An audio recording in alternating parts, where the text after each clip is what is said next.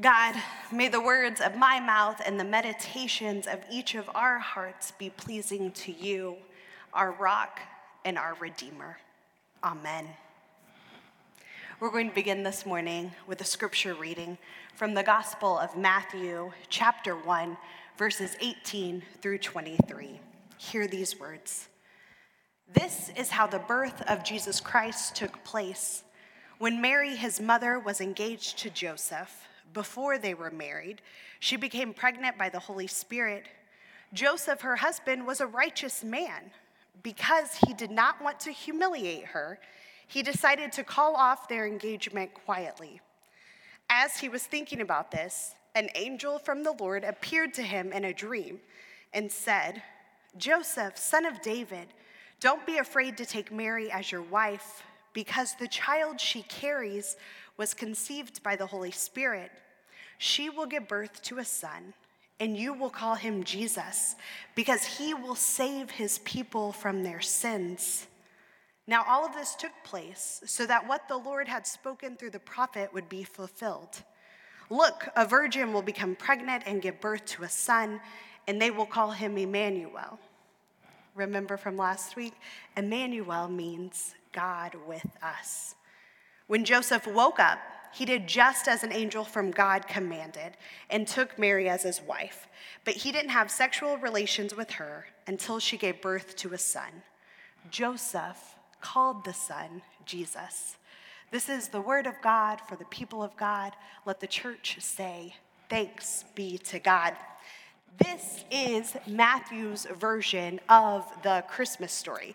You may know that only 2 of the 4 Gospels in the New Testament contain Jesus' birth. Mark, which is our very first reading in the Gospels, the very earliest reading, actually begins with Jesus' baptism, so it begins with Jesus' ministry. John, which is the latest of the Gospel, actually begins with God is light, and light came into the world. So, kind of a birth story, but not the one we are used to. This is Matthew's version. Again, it's a version that not many of us may be familiar with. Instead, we're used to hearing Luke's version with angels and shepherds and a nativity, and we hear a lot about Mary's experience throughout. Matthew's version is a little different. Matthew's version is a lot less glamorous than Luke's, which, don't worry, we'll still read Luke's version together on Christmas Eve. Instead of Mary's perspective, Matthew gives us Joseph's perspective on the events. The writer of Matthew is concerned with Jesus' identity throughout this first chapter. So we picked up in verses 18.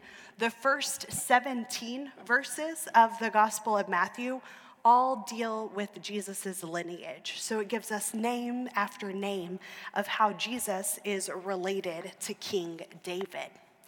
Matthew wants us to know who Jesus is, who his identity is. Matthew wants us to know that Jesus is a descendant of King David through Joseph.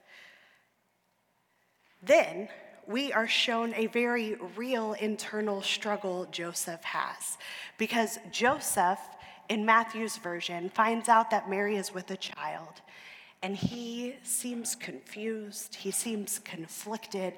There's a clear internal struggle happening, and he decides to dismiss Mary quietly so that neither of them are humiliated or judged. Right off the bat, Joseph questions the identity of the child that Mary is bearing. Joseph knows that it can't be his. Identity, once again, is called into question. Then Matthew tells us that an angel appears to Joseph and reassures him of the baby's identity. The angel says that this child that Mary has is actually a child from God. It's from the Holy Spirit, which is a really confusing identity to have. what does that mean? What does that look like? But once Joseph has this dream and hears from an angel of God, Joseph stays with Mary. And when the child is born, Joseph names the child Jesus, just as the angel commanded. Once more, this speaks to identity. It speaks to who Jesus is. Because when Joseph names the child, Joseph is essentially adopting Jesus as his own flesh and blood. He's claiming him in his lineage and connecting him to King David. Identity is important, and it's apparent in these 6 short verses. Identity. It's the essence of who we are. Sometimes our identity is connected to our family of birth. Other times our identity speaks to our personality or our character. And still other times it may be reflected in the culture or traditions or practices that we grew up in. Who are we? Who are you? And what does any of that have to do with Advent and the coming Christmas? Why did Matthew believe that Jesus' identity was so important that we had to address it right from the very beginning? Throughout my life, I have felt the pull of my own identity. My mom's family are all farmers, and I always felt an affinity to agriculture and crops of the land because of this connection. I was even in FFA, y'all, Future Farmers of America, in high school because of this aspect of my family's history. My dad's family were all Methodist. This meant I grew up in the Methodist church, and I can hardly remember a Sunday where my family didn't attend church together.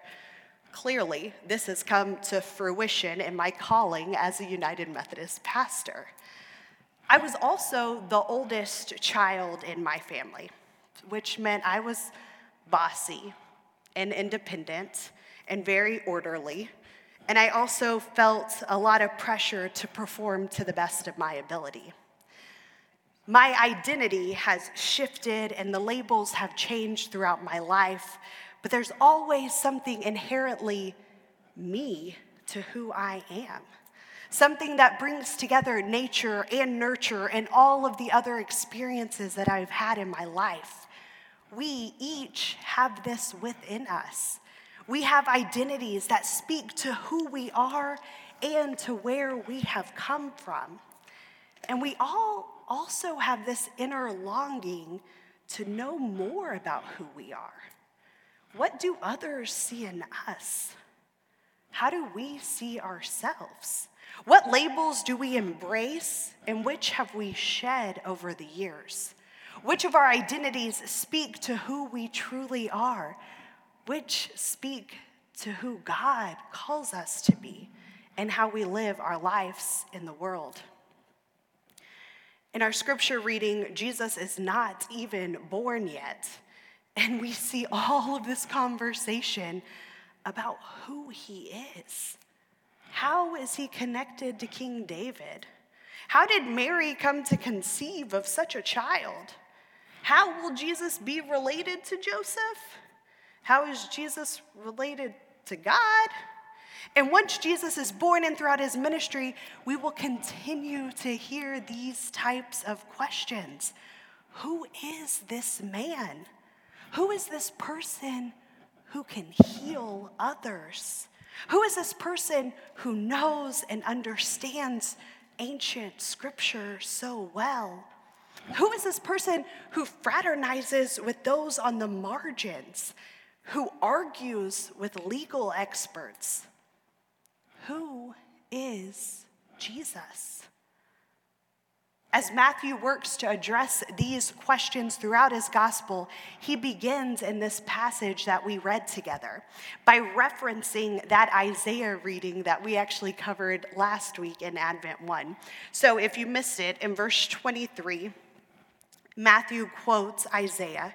"Look, a virgin will become pregnant and give birth to a son, and they will call him Emmanuel. Emmanuel means God with us. Matthew connects Jesus, this baby to be born, to a prophecy that was made long, long ago. Isaiah, the prophet, foretold of a coming peace for the Israelites and a newborn child who would serve as a living sign of such peace. Matthew, the gospel writer that we just read, he's well versed in scripture, and he connects this old prophecy of Isaiah's to the birth of Christ. He predicts peace for the modern world. He shows hope of the people's past. The scandal of the Christmas story isn't Mary's pregnancy. It isn't Joseph's initial reaction to break off their marriage, which was actually very valid, although it seems harsh today. The scandal of this story is the fulfillment of peace in an unexpected way, in the midst of a murky identity and an incomprehensible symbol of hope for the world. When Matthew quotes Isaiah, he brings attention once again to the title, Emmanuel, God with us. Throughout this Advent sermon series, this concept of God with us will continue to be on the forefront of our minds. Last week, we talked about that hope that comes from the idea that God is with us in every moment, through every storm, and that God provides us spaces where we can truly be who God calls us to be. The idea of God with us here can also sustain each of us as a community, not only as individuals. In both Isaiah and in Matthew's day, destruction and death has reigned supreme. The Israelites in both time periods are in the midst of suffering, and they seem to only have more suffering ahead. In Matthew's time, it is this persecution by the Romans. Emmanuel, God with us, reminds the community that there is hope, that the tide could turn, that true peace could reign again. Emmanuel reminds the Israelites that they can continue on through the hardships because God is with them, and God is still present even in these collective moments of suffering. God is with them. In our world, there are many things happening that are a far cry from peace. There are wars, human rights issues, poverty. Collectively, we suffer. And still, God is with us, even today. Just as we each have our own individual identities, we also have a collective identity here in this place as followers of Christ. We come together to learn, to grow, to challenge ourselves to practice the radical love that we see personified through Christ. As we continue on in this season of Advent and in the anticipation of the birth of Christ, may we continue to know our true identity as beloved children of God. And may we come closer to knowing more about who Jesus is and how Jesus has called each of us to live as his followers. It's appropriate that today, on this second Sunday of Advent, our tables are prepared for Holy Communion. It is through communion that we receive a very real, tangible symbol of what it means for God to be with us.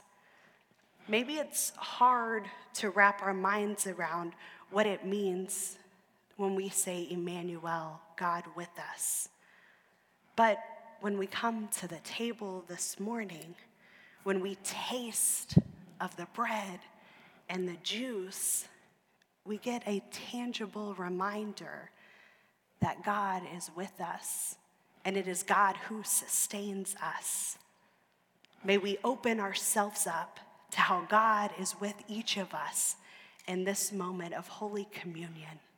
And may we work together to build more peace in the world through the knowledge of Emmanuel, God with us.